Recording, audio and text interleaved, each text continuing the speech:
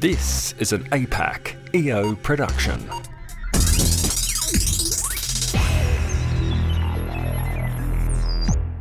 Welcome to episode 79 of the EO Business Podcast for APAC. I'm Brendan Tarazzi, the host of a show, and today I'm with a very special guest, Nathan Chan from Founder, Melbourne YPO now. Good morning. Hey, Brendan. Thanks so much for taking the time to speak with me today. Excited to be on the other end of the microphone. It's been a long time, to be honest. I don't really do interviews like being interviewed. I'm not used to the special one. So how long have you been doing podcasts for? Because I know I first heard you, I don't know, when you were in the 50s or 60s episode, and now, you're almost up to 400, aren't you? Yeah, something insane. Yeah, and there will be a day where I replace myself. I think that's true to kind of the things you learn at EO, right? Like, how do you build a truly scalable business? How do you not be the bottleneck? And we're launching a network now, like with many shows. So yeah, but I've been doing it for, well, look, since I started Founder, when I started with the magazine only, I started doing these interviews, right? And just recording them to write them up or type them up and for the magazine. And for a couple of years, I used to just embed them in the magazine. Mm-hmm. And then, so look, if you the podcast, like I've been running Founder for about 7-8 years now. But the podcast itself's been out publicly for, I'd say, about 5 years. And if you talk about doing interviews, I've been doing them since I started Founder. It's kind of crazy. I probably interviewed like hundreds. Yeah. And then like a lot of extremely successful people. So that was one of the questions I was curious about. Like in the early days when you were just getting started, because you've had some amazing, like, as you said, amazingly successful people on the show. How did you get them to agree to come on when you were first starting? Yeah. So it's kind of crazy, right? Like in the early days, no one used to get back to me. No one used to get back to me. I used to hassle people to try and get an interview, and I was relentless, right? And these are with not well-known founders, so we're just getting it all going. So it's funny because people only see the well-known founders, like we got, we're just locking in an interview with like Reid Hoffman, the founder of LinkedIn, and this is kind of like, these are the kind of caliber of like impact kind of founders that we speak to now, but not always still, right? So people don't remember like, or don't see the early days. So for me, what happened in the early days, to be honest with you, Brendan, was I didn't get a lot of really successful, really hard to reach people at the start. I started where everybody else started. The only difference is I used the magazine as a tool to influence and build rapport and authority for the brand and the opportunity. So if I say in the early days, hey, do you want to be featured on the front cover, but part of it, we need to do an audio interview too. Yeah. Then there's a bit more weight. So I was able to accelerate that a bit more. But another way I did it as well is I learned very, very quickly that people are open to doing interviews. Extremely time poor, successful people are open to doing interviews when they want to do interviews. So Have they launched a book? Like, I cannot stress enough. If they have launched a book, then that is the time. So like, for example, Michael Dell, like we were trying to interview Michael Dell. He's just recently launched a book.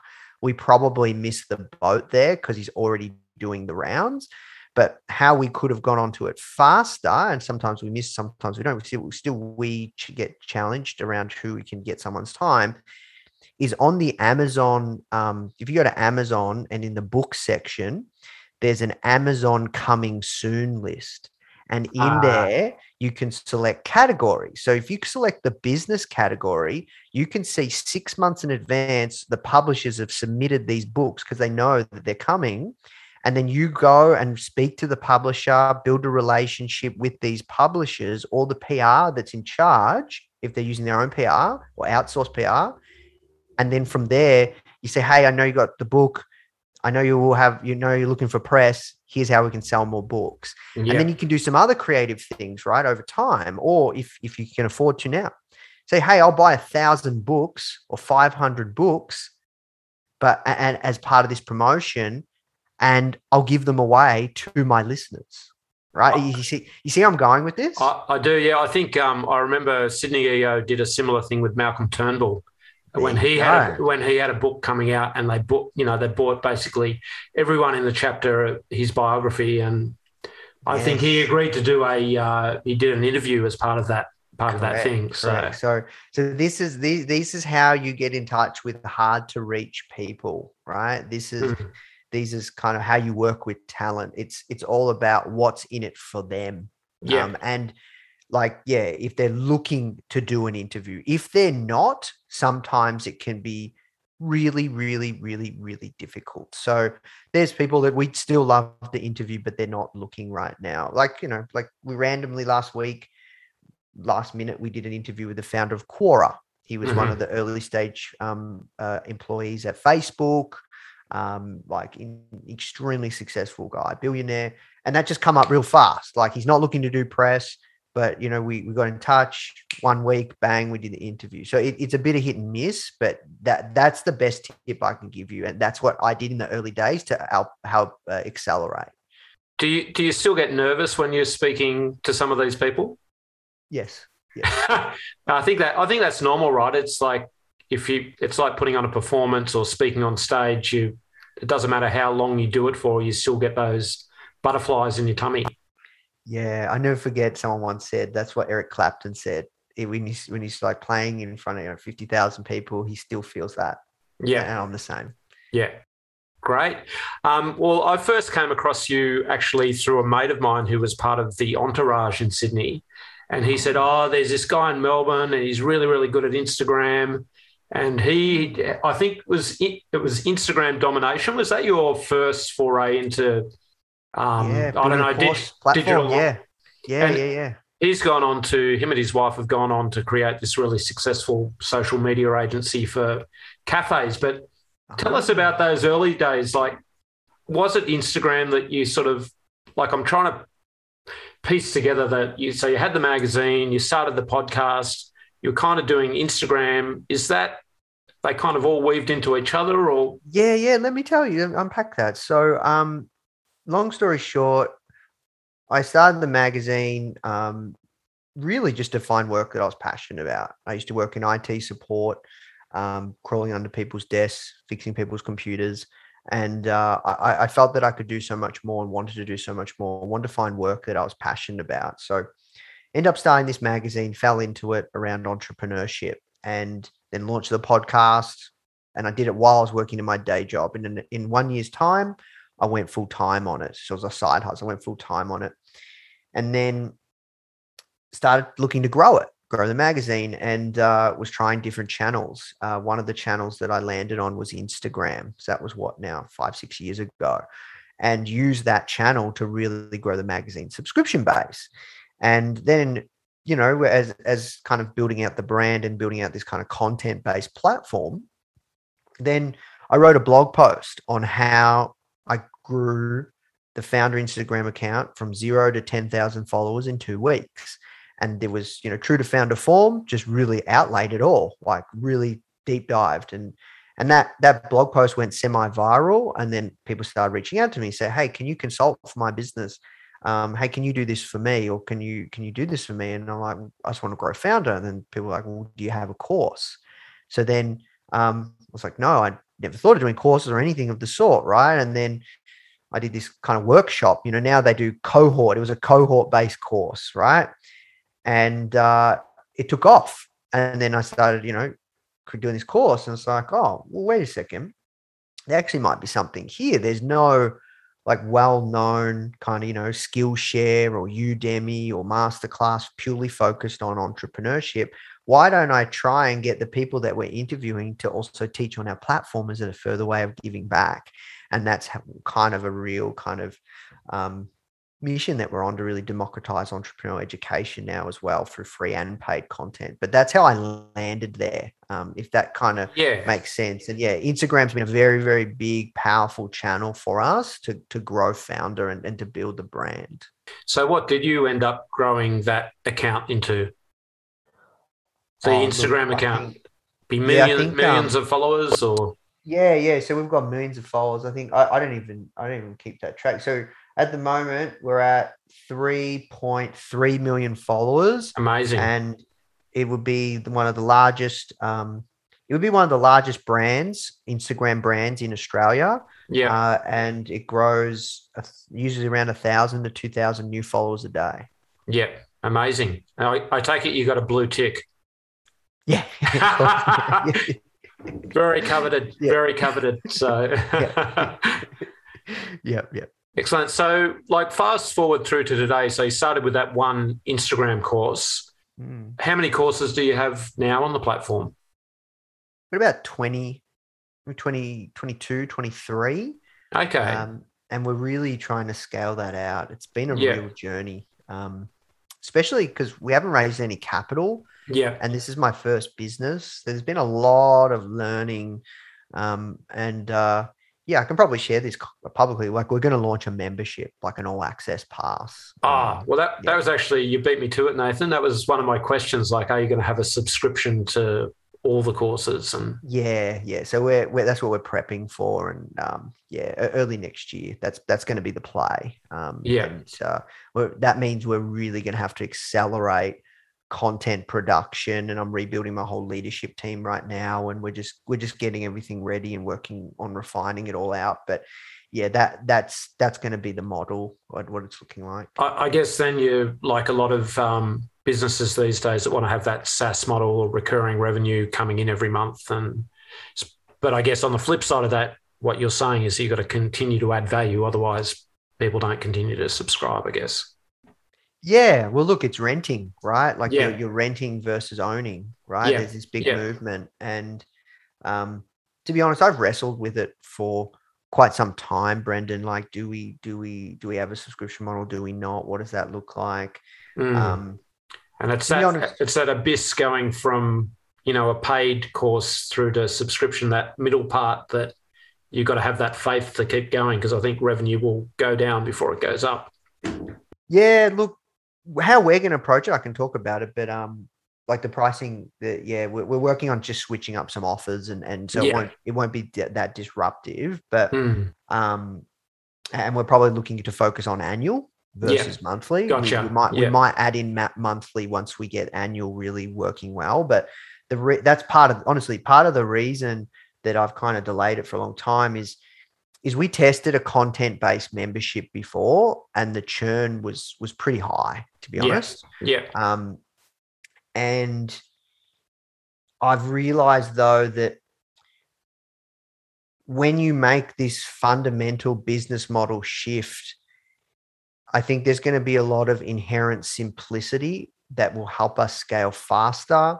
And then there'll be more predictability of cash flow as well. But then also on top of that, it's the opportunity for us to really go, you know what, how can we build a 10x product in the marketplace? Like, how do we build a course platform that everyone knows about? It's an online business school. It's, $1,000, $2,000 a year, where it's insanely cost affordable. And the people that are teaching that thing have actually done it. And we can say this product is out of this world. And that's what I've really kind of connected with now versus worrying about churn, worrying about will it work, will it not work, and just saying, let's just go for this thing, right? Let's just go for it, and let's just build an exceptional product that is so good that, yes, any content-based subscription, it's different to SaaS. There's no utility, so there's no lock-in, but that's an opportunity still for us, right? So that's kind of I want to be open, honest, transparent. That was kind of the wrestling, how it's taken us a while to get there. But it's taken a while to work out how to scale courses. We still, in the grand scheme of things, don't have that many comparative to many other course platforms. So it's been an interesting journey. So the authors or subject matter experts that you get on, are they typically already course providers, or do you have to help them tease the content out? Yeah, so we're strategically looking for people that are doing so well with their business that they are not really looking to produce a course, or if they are, it's a way to give back, and it's through our platform. And they're not looking, they might be looking to build a personal brand, but that's not their business. Their focus, like for an example, like there's a lot of stuff out there on Amazon FBA. We've seen that our audience want to know how like what does that look like? So we've found somebody that's so busy building their own Amazon FBA businesses that they are very happy to teach on our platform. Just tell us what FBA is for people that don't know that. Yes. Yeah, Amazon fulfilled by Amazon. So basically, you send the product to Amazon, and then all you have to handle do is all the logistics and all of that sort of stuff. You just list it on their platform. So that's a great example where Melissa, she's focused. She just wants to focus on building a business, not selling, or building a course-based business or anything like that. So that's that. We want to look for people that have done it, ideally multiple times, but are actually doing it and have a business, and that's their focus. So founders, really, like founders and entrepreneurs. I guess it's a good process as well, because as entrepreneurs, we have so many things swimming around in our heads. And if you put it down as a course, you're kind of unpacking the step-by-step, what you actually do. You think it's one step, but it's probably 10 steps. Yeah. So look, we have a process. We do the full kind of concierge service where we work with that person and we unpack all the knowledge and shoot it or take care of everything, take care of all the marketing. And the people that teach on our platform, they're doing it because they want to build their personal brand, they want to give back, and they want to find a way to kind of monetize their knowledge, but without having to run it all themselves. Yeah. So you do all the back end and the platform, all of that sort of thing. How long does it take to build a course? Like, what would be the shortest amount of time and the average amount of time, I should probably ask? Yeah, look, it's usually building a course, like with our process, usually we bundle in the marketing with it and we build it all in once. But to actually produce a course, we can produce it in 4 to 6 weeks. And that's not just focusing on that. That's with somebody or many people doing other things at the same time.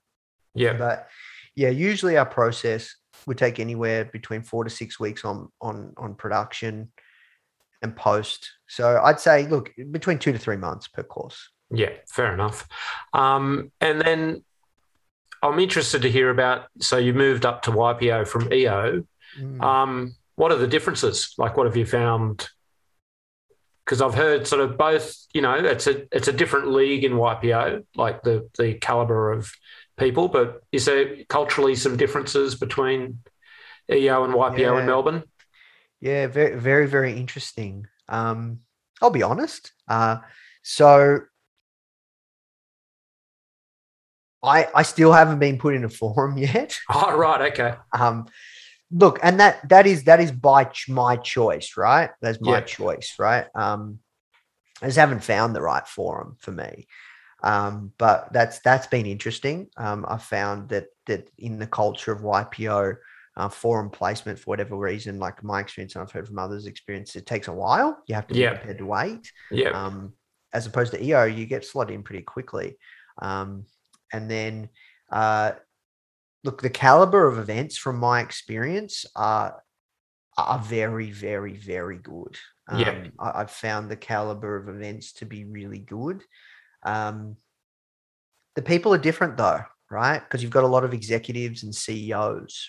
So it's interesting. It's not like EO, it's all entrepreneurs. Or people that have started. So there's a lot of family businesses in YPO. There's a lot of execs. There's a lot of CEOs. It's only about, I think it's about 30% founders. Yeah. So yeah, look, I really like it. And what's been interesting to me is now I'm starting to build out my leadership team. I haven't spent that much time. I tend to spend time with the founders, right? Now I'm spending time with executives and professional CEOs. And I'll tell you what, you can learn a lot from these kind of operators. So it's been a very interesting, great lens for me, and networking. But Yeah, look, I'd say the key differences are there's a little bit of a difference in culture. EO is less partner focused. YPO is very partner focused. All the events, like I take my fiance Emily, and it's encouraged, Yeah. almost assumed. Okay. Yeah, it's assumed that it's like, yeah, you kind of, and so they're very, yeah, even the partner forum, like it's kind of like they're like Emily's not in the partner forum yet, but it's kind of like she will join. Like it's less kind of, yeah. So that's been interesting. That's a big difference. And yeah, I think from what my experience is, the events are probably better. Okay. Yeah, that's just being honest. I think the events are better, and um, yeah, they run it like a well-oiled machine. For whatever reason, I think it's run better, but it's a difference in culture. It's a Yeah. difference in culture around forum. I haven't joined a forum yet. That's a bit weird. Um, uh, yeah, and the people are different. Yeah. And so how long ago did you join? And it's also been a bit of a weird time in the last, with the pandemic and all of Yeah, that. So that's probably yeah, slowed things down a bit. yeah. So I only joined this like the start of this year, so I Oh, haven't been a right. member that long. Yeah. Yeah. Yeah. So you've built Founder, I guess, into a, like, I view it from an external view. It's really a publishing company, isn't it? It's like an online publishing company. How many staff do you have now? Like, you started, you were sort of moonlighting, getting it all going, and it seems like you've had really fast growth. Like, how Yeah. many staff have you got now? Yeah. Look, growth has been, yeah, it's just been fast. No, I think there's much faster out there. Yeah. It's just me. We're bootstrapped as well, like all self-funded. So we've got around 50, I'd say 50, 55 staff. Yep. And yeah, it's interesting. It's interesting how, like, what category people put us in. Are we ed tech, online ed tech? Are we publishing? Are we media? Um, yeah, It's it's very weird. sticky, the whole digital marketing space. Like, people that want to get started. And I mean, there seems to be a lot of publishers around doing this sort of thing. How do you sort of stand out from that? Is it the caliber of people that you get on? Yeah, you're right. Look, the space is getting more and more competitive, and the market is growing. Um, but the way that we stand out is, I think, two ways. However you look at us, it's the media component, it's the quality of our content and the stories that we tell, and the content rich experiences that we share through that talent, or it's the quality of our products. So really, when I think about Founder, really we're a talent based business, and it's really the talent that drives the story, and it's the experiences that are being shared, right? So that's what makes us stand out: quality of product, quality of content, quality of talent, and quality of experiences shared and stories shared in many different formats, right? Whether it's audio, whether it's video, whether it's written, whether it's pre-recorded video, yeah, we haven't got into events yet, but it's community, right? So that is how we stand out. But the moat, the real question is, what is our moat? I believe it's going to be our media property. That is our moat. The more content that we produce, the more high quality content that we produce at scale, and we produce at least 150 unique pieces of individual content per week. Oh my God.